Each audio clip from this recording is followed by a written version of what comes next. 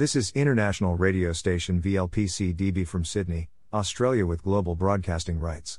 No portions of any of our programs may be reproduced without this station's express permission.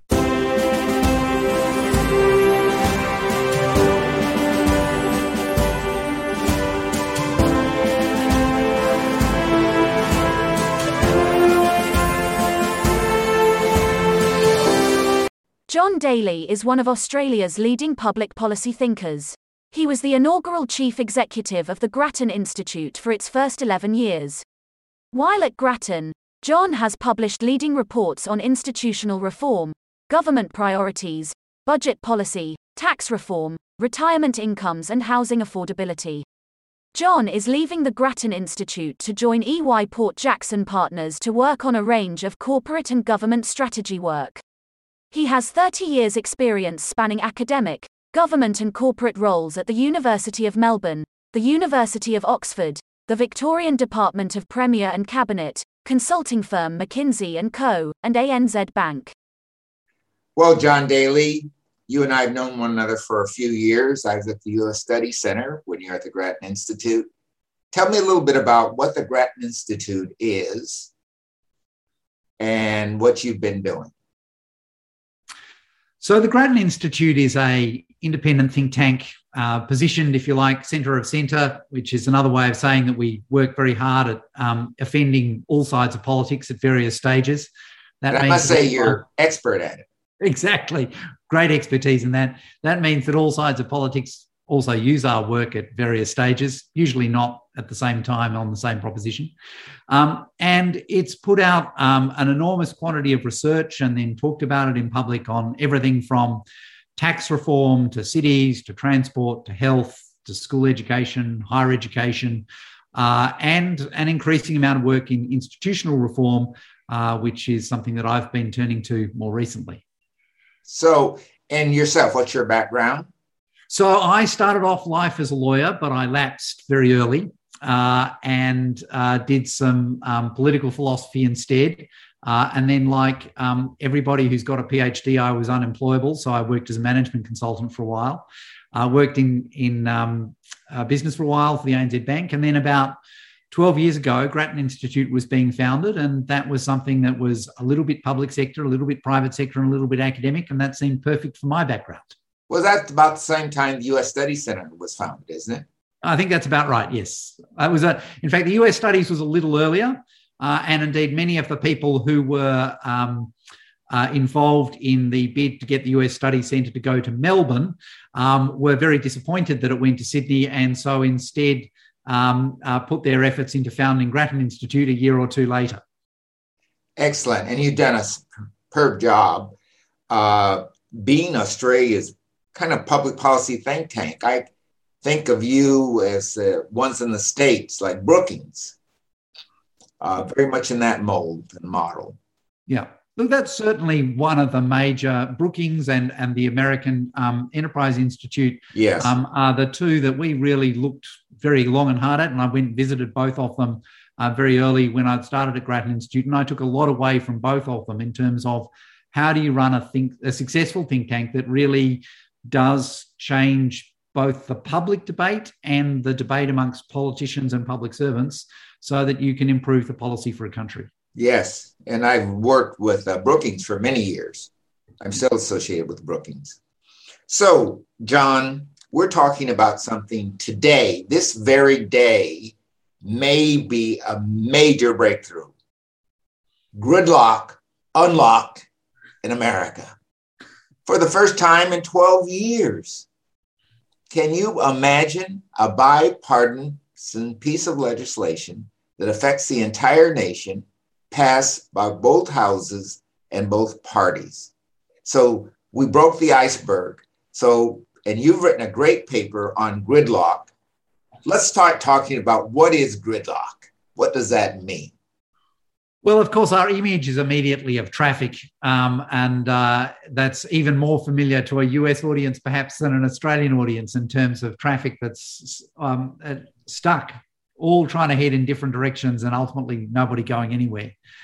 And in terms of the report that we've written, I guess we were looking at policy reform in Australia and asking what's been happening. And what came out of that report was to say over the last decade or so, Australia has actually made relatively little progress in terms of all of the major reforms, policy reforms that we need in everything from health to school education to higher education.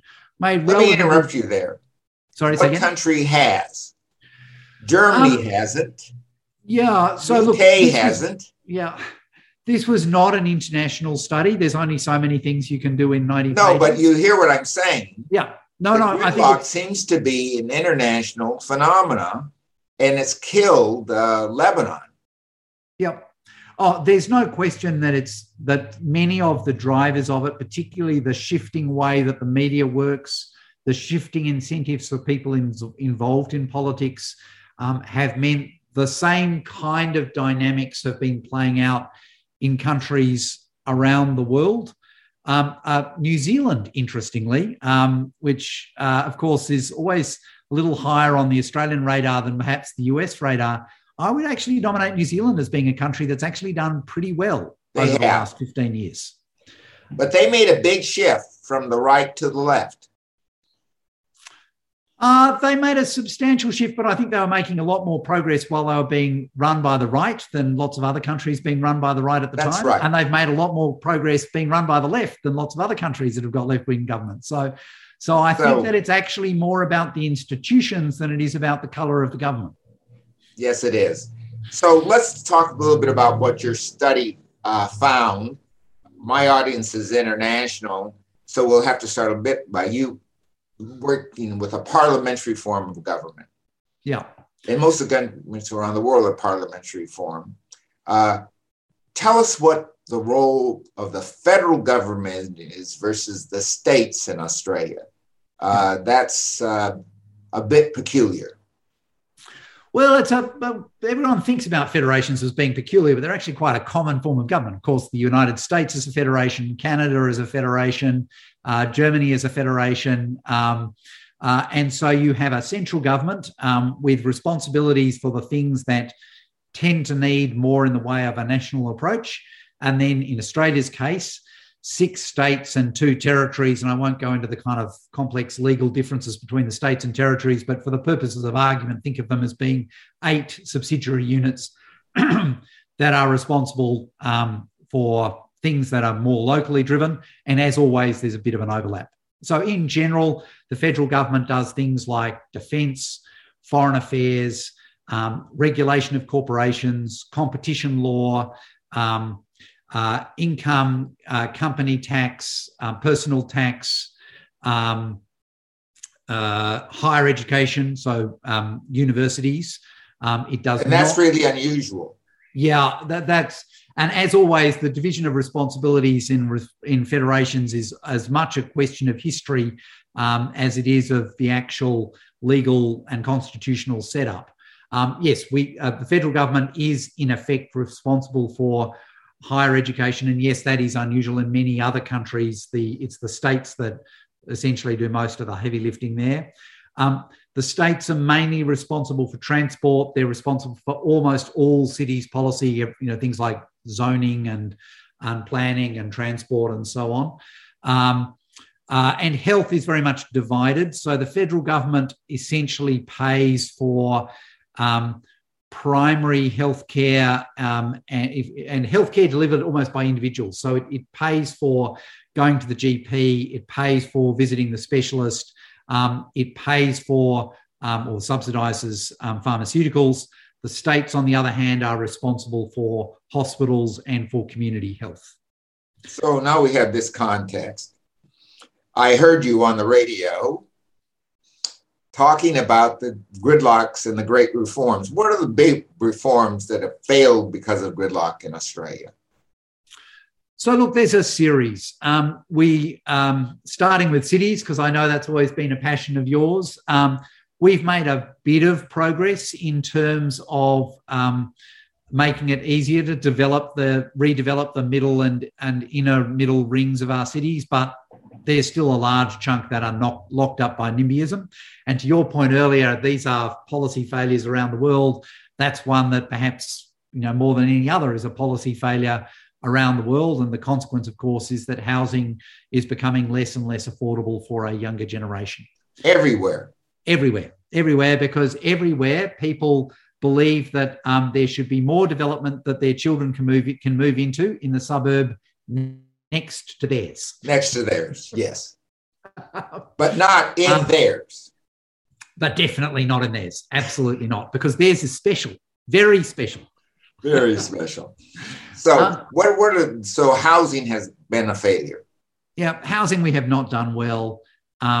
Tax reform has basically not moved for really 2 decades. That's about the same as the U.S. Yeah, except for the big one that Trump made.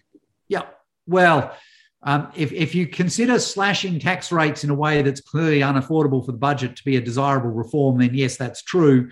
If you think about tax reform as being changing the tax mix so that you collect the tax that you need, but you do it in the way that is most efficient and leads to a society that you want to have, then perhaps didn't do quite so well.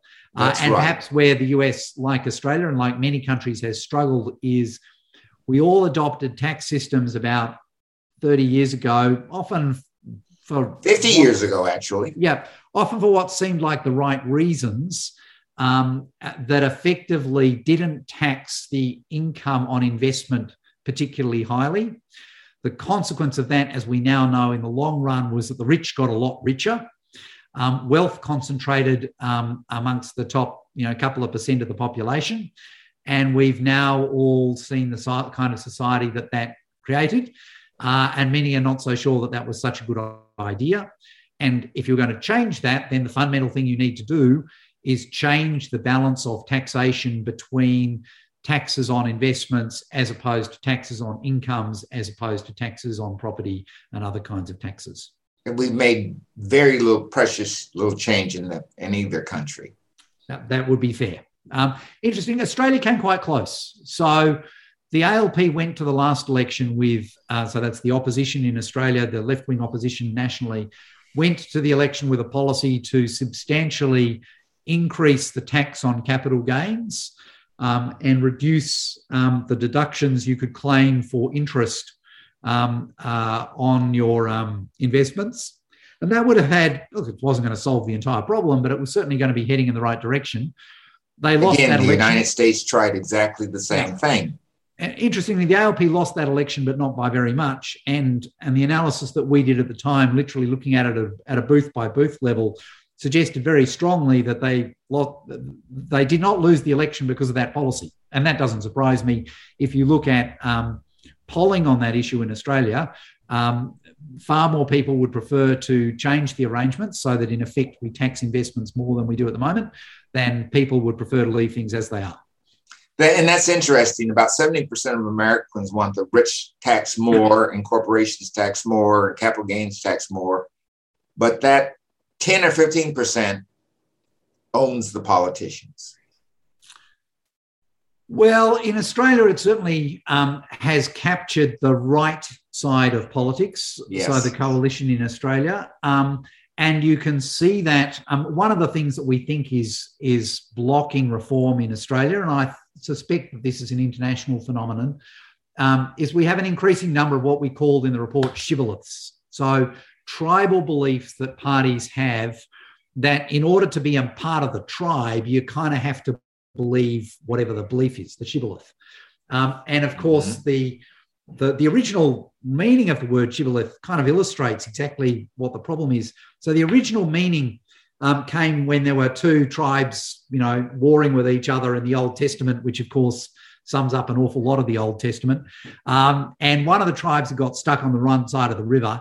And the party that held the crossing point on the tribe that held the crossing point on the river said as the password, the Hebrew word shibboleth, which means an ear of corn in Hebrew. And the reason they set that as the password is that they knew that the other tribe pronounced it differently. Like they pronounced it as shibboleth. So they, what's the password? And if you said shibboleth, then they, stuck a spear through you and you can get over the river. And where it's, of course, come down to us in English, exactly the same word, shibboleth, because it, comes through the Bible. It's It's a belief that you hold, usually not based in any kind of rationality, but because you hold that belief, you're a member of our tribe. And so one of those shibboleths in Australian politics has been that the right wing of politics says we will never, ever increase the tax rate on anything. Now, they're actually quite happy to see the total tax take go up. And indeed, the average tax take as a percentage of GDP has been higher under the last two right-wing governments in Australia than either of the previous two left-wing governments. But, that's exactly the kind of story that you don't let get in the way of a good shibboleth. No. And instead, what we do see is Liberal governments simply refusing under any circumstances to increase the tax rate on anything. And of course, the essence of good tax reform is that you increase the tax rates on some things and you don't increase the tax rates on, and you reduce the tax rates on other things. And so, for example, you might well want to increase the tax rates on capital gains and reduce your income tax rates, particularly for those on lower incomes, precisely because you wanted to essentially redistribute income. And that's precisely the thing that the Liberal Party has not countenanced, with one exception, and it's very revealing. So the Turnbull government, when it was re-elected, did put through substantial changes to superannuation. So we wound up with this situation in which essentially old, very rich people were paying literally no tax on very, very large quantities of investment. Now, let me interrupt you. Superannuation means retirement funds. Yeah. And we've got a whole sort of legislative arrangement around that in Australia. And we have this situation in which, yes, if you had literally $100 million in superannuation, and there were people who had that kind of money, then they paid literally no tax on the earnings at all. And this was obviously not a sustainable arrangement. And the Liberal government was worried about, at the time politically, about accusations that Malcolm Turnbull, then the Prime Minister, who has done very well in life and would be fair to say, as what they say, man of independent means at this point, was worried about the opposition labelling him a fat cat. The cartoonists were always painting him with a sort of top hat. And so there was a lot of public pressure about the way that these superannuation tax arrangements were primarily, essentially a terrific tax dodge for rich old men. And don't get me wrong, I've got nothing against rich old men. I hope to become one of those myself in due course. But I'm old, but not rich. I expect that I should pay some tax if that does indeed happen.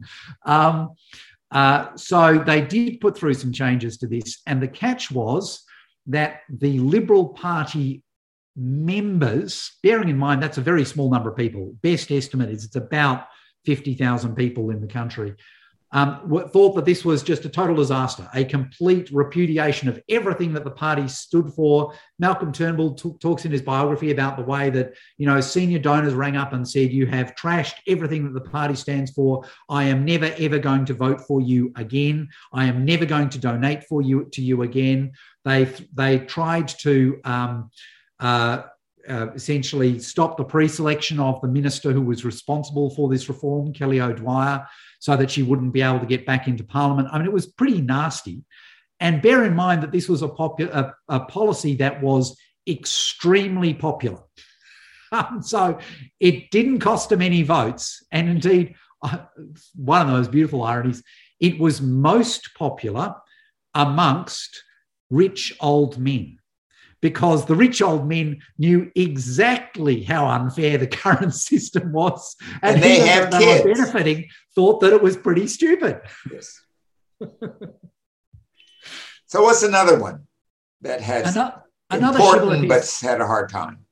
Sorry, say again. Another policy that didn't make it.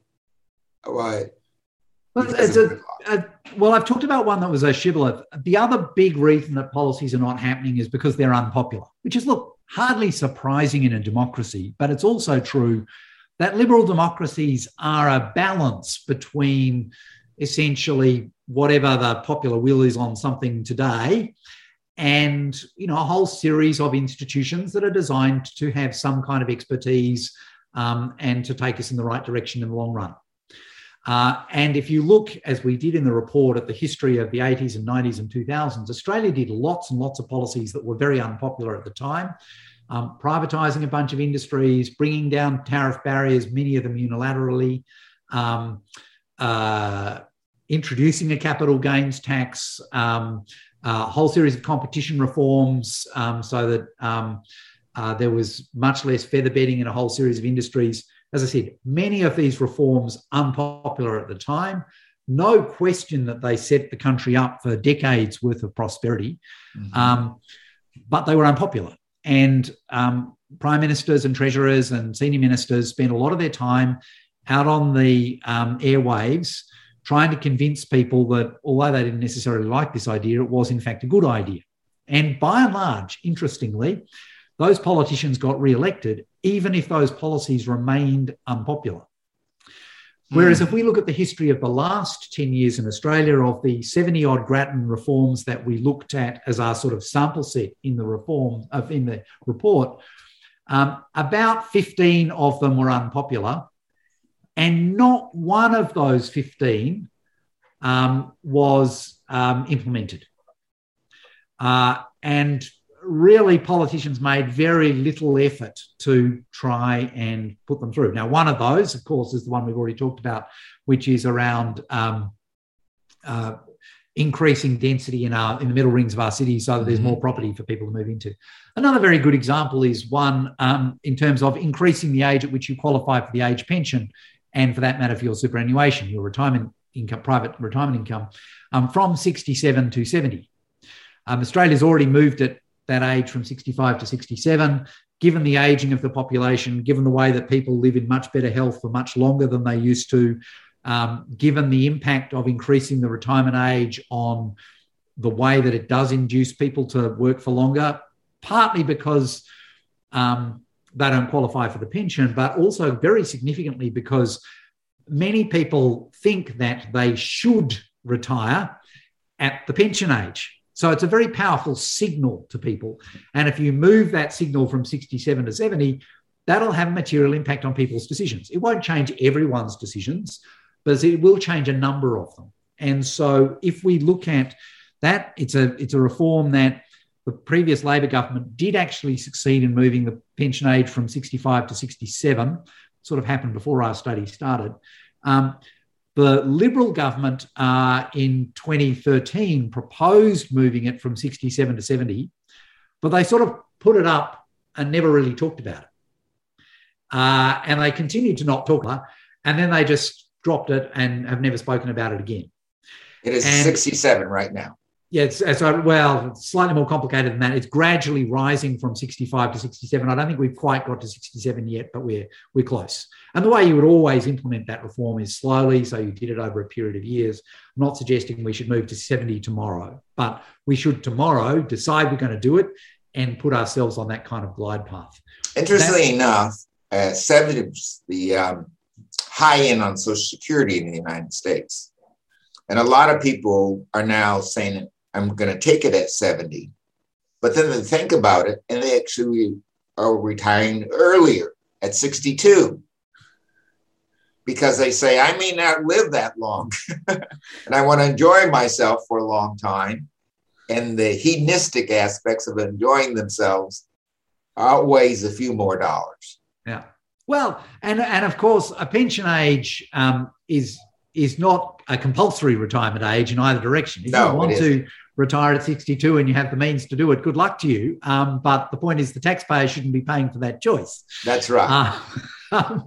And of course, the other difference is that Australia has materially higher life expectancy than in the US. And yes. Unlike in the US, it's continuing to increase pretty quickly, whereas the United States, it was flat to declining before COVID, and COVID's, in fact, I think, chopped better part of a year off it. Yes. So another one. These are all parallels. There's so many parallels. Well, why don't we stay in the area of retirement incomes just for a moment? At the moment in Australia, when you apply for the age pension, we so-called means test the age pension. So if you're really rich, you don't get an age pension. But in terms of working out how that means test works, we in effect count the first $200,000 of your home and then ignore the rest. So if you're living in a $5 million mansion, you still qualify for the age pension. Yes. And your children will inherit tax-free and with no encumbrances your $5 million mansion. And what we, and interestingly, I think every single think tank in Australia, right, left, centre and wacko, have all suggested the same kind of arrangement. Many of the independent reviews that have looked at this have suggested the same kind of arrangement, which is we should say, if you've got a $5 million home and no other assets and no other income, sure, you can get an age pension, but we will essentially take that age pension as a debt against your house. Home, and we won't require you to sell it. And the kind of simple maths of this essentially wind up, there is just, unless you live to the age of about 400, the age pension that you collect is never going to add up to the value of your family home, not even remotely close. No. So you can keep living in it. Your partner can keep living in it when you die. But then when you do die and the house gets sold, the age pension that, frankly, the taxpayers of Australia have paid for essentially gets paid back and your heirs get slightly less. And, of course, the failure to do that means that we are just running a gigantic taxpayer-funded inheritance scheme. And, you know, why the taxpayers of Australia should be funding the inheritance of, 55-year-olds inheriting, mum's flat just, makes no sense at all. But that's what we're doing. That said, it is an unpopular policy. It would be unpopular to change it. But, as I said, pretty much anyone who's ever looked at it says this is crazy, we should change the rules. Would make a quite big difference to the budget. Would also, the moment, in effect, pensioners have incentives to stay in their existing house, however large it is, and indeed the larger the better. And, of course, there's any number of reasons why, from a housing policy perspective, we would prefer two people who are retired and, who have no children to, live in a smaller house with maybe only 3 bedrooms and turn over the old family home of 6 bedrooms to a family with children that will really use it. Yes, let's hope they do that. Yeah. So all these are parallel. In the U.S., the same arguments. The states play a bigger role in the superannuation in that regard, but they're very parallel and probably around the world. Italy, the pensions, everything, and Greece and France. So let's talk about the politics inside the politics, the people who are politicians and what moves them. In the US, I was in politics a couple of years for different administrations, came in, went out, Republicans, Democrats. Here, when I go to Canberra, I see the same people all the time. The politicians I know, many of them have never had any type of job outside of the political world. In the US, that is very unfamiliar. You're a lawyer, you're a doctor, you're a dentist. There are some now, increasingly, who've been politicians. And the civil service is a bit different. The top of our civil service are short-termers, not long-termers. Yeah. So how's this work in Australia and how's this influence policy? Yeah. And how's it changing? Because I think it's a big part of this gridlock that we're seeing. So as you say, Australia has a slightly different setup in terms of how its public sector works. So we have a permanent public service, obviously one for the Commonwealth and one for each of the states and territories. And so the most senior advisor, if you like, to a minister, an elected government official, will be the secretary, as we call them, the secretary of a department. And they are permanent employees, or at least that's the theory, and most of them are career employees. They will join the public service quite young and essentially work their way up through the ranks. Then we have a completely different class of what we call political advisors, ministerial advisors. So these are people who are employed directly by the minister. They work in the minister's office. In theory, they have no decision-making power at all, and I'll come back to that theory in a moment. They very much stand and fall with their minister. So if the government loses office, they all have no job, literally the next day. And they're often drawn from the party. Now, that said, that's the kind of official theory of it. The way that it used to work when this was set up in the sort of 80s and these ministerial advisors became much more part of the system was that many of them in practice were in fact drawn from the public service. Mm-hmm. So if you look at the Hawke and Keating era, many of the so-called chiefs of staff, so that's the most senior ministerial advisor in a minister's office, many of those chiefs of staff were in fact very senior public servants who essentially took leave from the public service to go and work directly for the minister, did that for a while and then kind of moved back to the public service or went into academia or whatever it might be. These days, that's very unusual. Less than 20% of those working in ministerial offices are former public servants, and very, very few of the chiefs of staff are former public servants. Instead, most ministerial advisors have done student politics or got interested in politics when they were at university. They've, at quite a young age, gone and got a job as a junior ministerial advisor. And then that's been their life. And they spend 5-10 years working their way up through the ranks as ministerial advisor. And then often they seek pre-selection, often successfully these days. They get elected as elected as a member of parliament. Often they ultimately then become ministers. And after they've finished in politics, they go and join, some kind of government relations job, either for a corporate or working for some kind of government relations firm, or they work as a director of a board appointed by a government.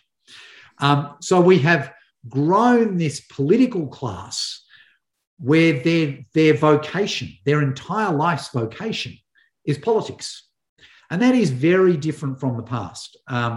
Where, yes, a very large proportion of people in politics, so members of parliament and therefore ministers, had been lawyers or doctors or teachers or very famously, Australia has a Prime Minister, Ben Chifley, who drove a train. Like that was his job. Back, I might add, when driving a train was, actually quite a sophisticated job.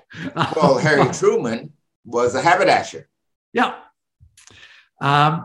These days, there are no members of parliament who have driven a train. I dare say you'd find some members of the U.S. Congress who've done equivalent jobs, worked at Walmart or something like that, who are members of Congress. Yeah. Ocasio-Cortez is an example of that. She was a waitress. This last cycle, two members of the teaching profession who never had another job won seats in Congress. Yeah.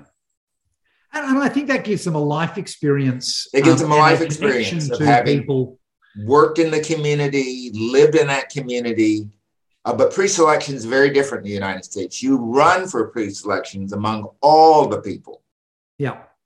And I think one of the interesting things about that background is it tends to make you a lot more focused on what am I going to leave as a legacy? I'm in politics because I frankly want to change the country. Mm-hmm. And it's not my life. If I lose the election, well, I'll go back to being a teacher.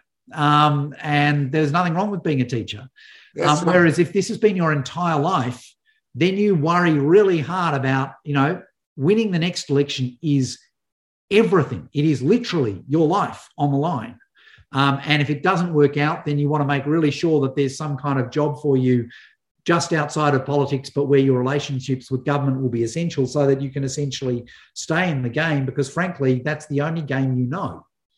And that's, of course, the vice that we've got in terms of gridlock. If you've got a lot of people in Parliament who've got other careers or have had other careers and who are there because they want to change the country and who know that, if they pursue something unpopular or if they pursue something that some in their party don't like, well, that's unfortunate and they might lose office even at worst case, but at least they'll have had a go and at least there's a chance they will change the country on the way through. Whereas if an increasing number of your politicians, politics is their life, number one, they've probably got less view about what the country needs. They've for so long been playing this game about how do I win the media war today, as opposed to worrying about how do I improve the country over the next 15 years, that they've kind of forgotten how to worry about the future of the country for the next 15 years. And then all of their immediate incentives in terms of, frankly, future income are around not rocking the boat. And so that's, I think, contributed to gridlock in Australia. I think that this is a bit different to other countries. I think the way that these political advisor class has grown up in Australia, although politics is professionalised around the world, it's perhaps worse in Australia than many other places. I know that it's the political advisor group is much smaller, much less influential, much less part of becoming a member of parliament in the United Kingdom than it is in Australia. So I think there are differences, and I think this is one where Australia... But in the UK, that's very similar.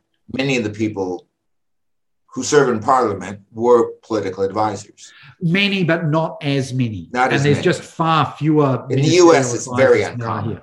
Yeah.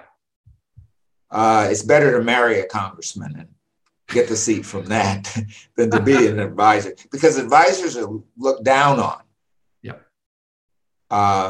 The big advisors are in congressional organizations like the Office of Budget, which is a congressional office of budget, or there's a defense appropriation agency. These are professionals, and they very seldom change when a new administration comes in.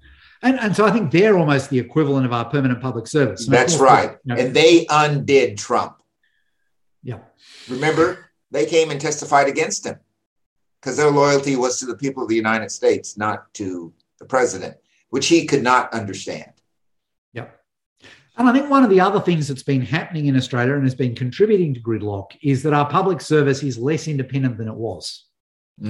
So our public service used to, for example, put out substantial publications that were not necessarily, the views of the government of the day, but they were designed to, frankly, educate the public and, make people understand what the issues were, or help people understand what the issues were. And there's a very famous incident of Paul Keating being asked on national television, well, the Treasury's just put out such and such a report that says blah, don't you think that blah is ridiculous? And he said, well, yes, I do think that blah is ridiculous. And they said, but Treasury says that this is a good idea. And he said, well, but that's Treasury's view. That's not my view.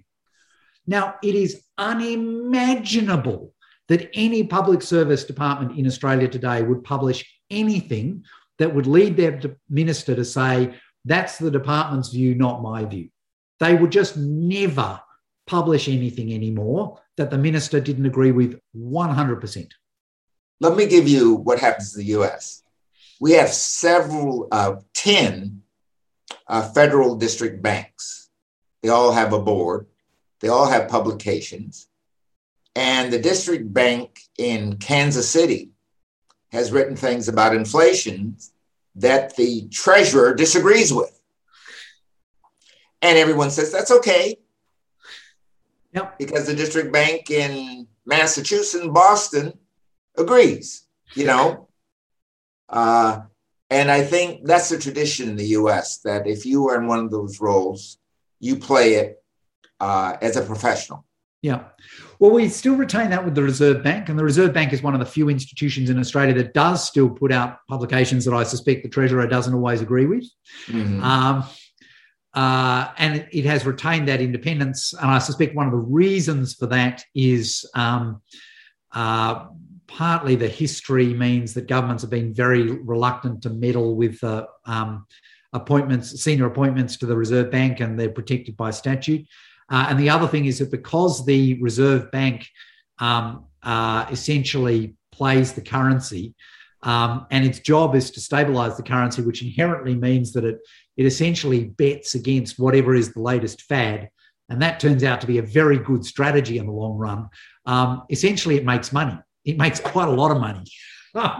And so it has no trouble funding its own research, and government can't say, don't do that or we'll cut your funding, because the Reserve Bank says it ain't your money. It's the Reserve Bank's money that is funding this. I think but in the U.S., for example, the Department of Agriculture has a very big think tank. You probably know of it. And they go after Monsanto and people like that. And the government doesn't like it.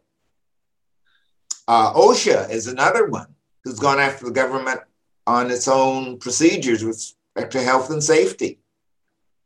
Yeah. And of course, the big one is NOAA, that looks after the seas and the air, and the report that they made helped Obama get us into the climate change in Paris. It was based on their report. Yeah. But the director, when Trump came in, got fired. Yeah. And we have institutions like CSIRO, which the Commonwealth Science and Industry Research Organisation, that is a very substantial scientific research organisation. And Grattan Institute.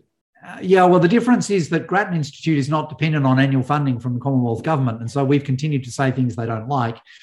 Whereas I think it would be fair to say that the CSIRO has become more and more cautious over the years, essentially as governments have told it if it kind of steps out of line, it will feel the financial consequences. And so you've got those semi-autonomous organisations like the CSIRO, and then you've got the actual departments of government. Treasury, for example, used to publish about 12 articles a year in a thing that they called the Treasury Roundup. They were they were from an academic standard, they were very scholarly. From a public policy point of view, they were often quite pointed in terms of being focused on areas of current debate and providing a very thoughtful analysis of them. Treasury has stopped publishing those. Really? It used to be that public service departments would routinely put in submissions to major parliamentary inquiries that were not the view of the government of the day. Indeed, often the departments would disagree with each other. And of course, if you really believe in public debate, then kind of disagreement in the public square is kind of a good thing, not a bad thing. It's a very good thing. So now we've got this conundrum. And one of the reasons that it's happened last 20 years, about 1/3 of all of the secretaries of Commonwealth government departments have effectively been fired.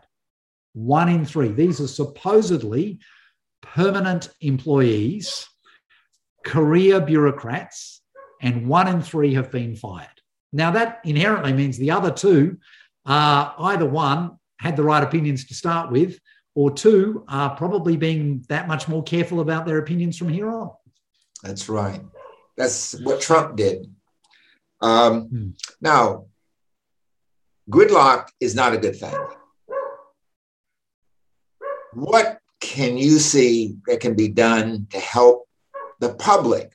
For example, 70% of the public in the United States wants the tax changes so they're more fair. 70-some%. A large percentage of people want fair elections in the United States, a silly little thing. Democrats and Republicans, but the legislators don't. Here, you mentioned some, particularly in my area, in urban policy. I helped write a report for high-speed rail, hired by the government to write it as a contractor. It was shelved because the guys at the top didn't want to hear it. How do we change that so that the public gets the story and the public helps make the story come true? Yeah. Look, I think there's a number of things that we can do that will help. There is no doubt that setting up independent institutions that publish things and publish things is the crucial part, can make a substantial difference. The Congressional Budget Office has over the years made a substantial difference to American public life. Doesn't mean it's perfect, but it's definitely helped. Actually being able to publish reports like yours on high-speed rail, they certainly help. They don't necessarily guarantee victory, but they make it a lot easier. And one of the findings that came out of our work in Gridlock was, particularly in terms of overcoming vested interests, if there's nothing out there that's been independently published, almost always the vested interests win. Yes. If something has been published, then there is quite a good chance that the vested interests will lose. Mm-hmm. No guarantee, but it certainly helps, and it gives you a pretty good chance of overcoming vested interests. So setting up these kind of independent bodies, setting them up so that they have the right to publish things irrespective of what government thinks about them, and that implies, to the extent that you can, guaranteeing their funding as well. And how do you do that? I mean, so Brookings the is way not that funded Australia by the has done federal this, government. yeah, the way that Australia has done this is that a number of these institutions have been set up as technically bodies of parliament. So our Parliamentary Budget Office, as the name suggests, effectively, or what more than that, legally reports to Parliament, not to the government of the day. The Auditor General is the same. It reports to Parliament, not to the government of the day. Now, that doesn't stop governments from trying to clip their funding, but precisely because they're parliamentary officers, if they do clip the funding, that tends to be very, very transparent, and lots of people can yell at them in unison, and governments are usually reluctant to do that. So those kinds of things can definitely help. Then there are things that we can do to try and weaken this professionalisation of politics. So, for example, we could, as a recent review of the Commonwealth Public Service recommended, we could limit the number of ministerial advisors, require that a certain percentage of them be drawn from the public service, and implement a code of conduct and enforce it in such a way that we affect. The moment is the power to operate behind closed doors in what one former head of the Australian Public Service described as a black hole of accountability. Similarly, on the public service side, we could put substantial things in place. In fact, going back to arrangements that existed 20 years ago that have a much more formalised process for appointing secretaries, so that it's not just whoever the minister would like, but it's somebody who has essentially been recommended for their expertise. Like the US, you have to go through the Senate. Yeah. And we could definitely put processes in place that would make it much more difficult to fire them. At the moment, you can literally fire them as a minister anytime you don't like them. And indeed, the now Deputy Prime Minister, but at the time Minister for Agriculture, has talked publicly about the way that the department wasn't doing what he liked, so he called the secretary into his office and fired him. And after that, the department was much more helpful. Oh, good God. Now, that is frankly appalling. And more appalling is that there is absolutely nothing in the system that would stop him from doing that again tomorrow. What else?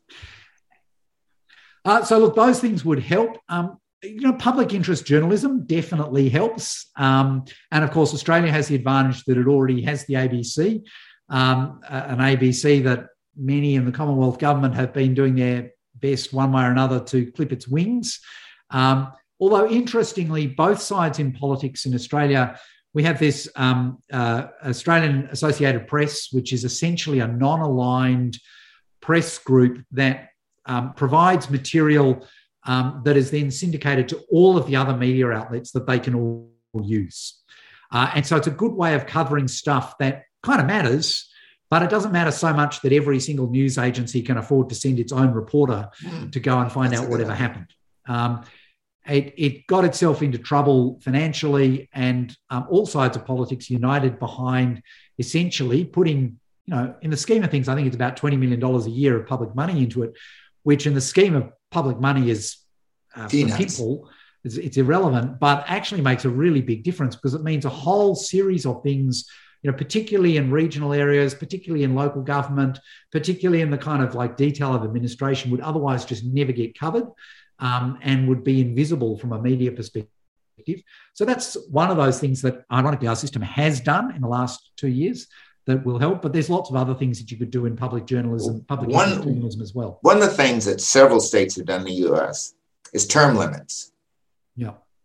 And there's a big push to limit members of Congress. Nancy Pelosi's 80 years old, and the Republicans would rather have a term limit than have another Nancy Pelosi. And that's becoming popular. I lived both in California before and after term limits. What term limits mean is the politician comes in and tries to graze long enough to get another good job on the other side. And the rest are crusaders. About a third are crusaders, and they get things done, change their own driving law or something and leave. But many of them come in to use the position in politics to get another position. So I'm not sure about term limits, but I think there ought to be some at least test of your capacity to serve. Yeah. Look, I think that would help. I mean, I think some of the other things, yeah. And a limit on how long you're expected to serve. Yeah. Yeah. Look, I think there's something to be said for it.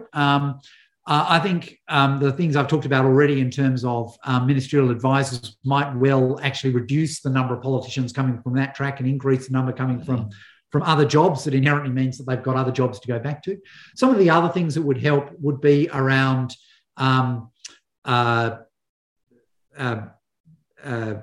donations and lobbying reform. And we haven't spoken that much about the influence of vested interests, but they're definitely one of the things that goes on. And there's no question that money buys access, and access winds up meaning that you get your way more often than you would otherwise. Absolutely. And many of the states in Australia, ironically, have imposed quite significant limits on how much can be donated and how donations have to be disclosed.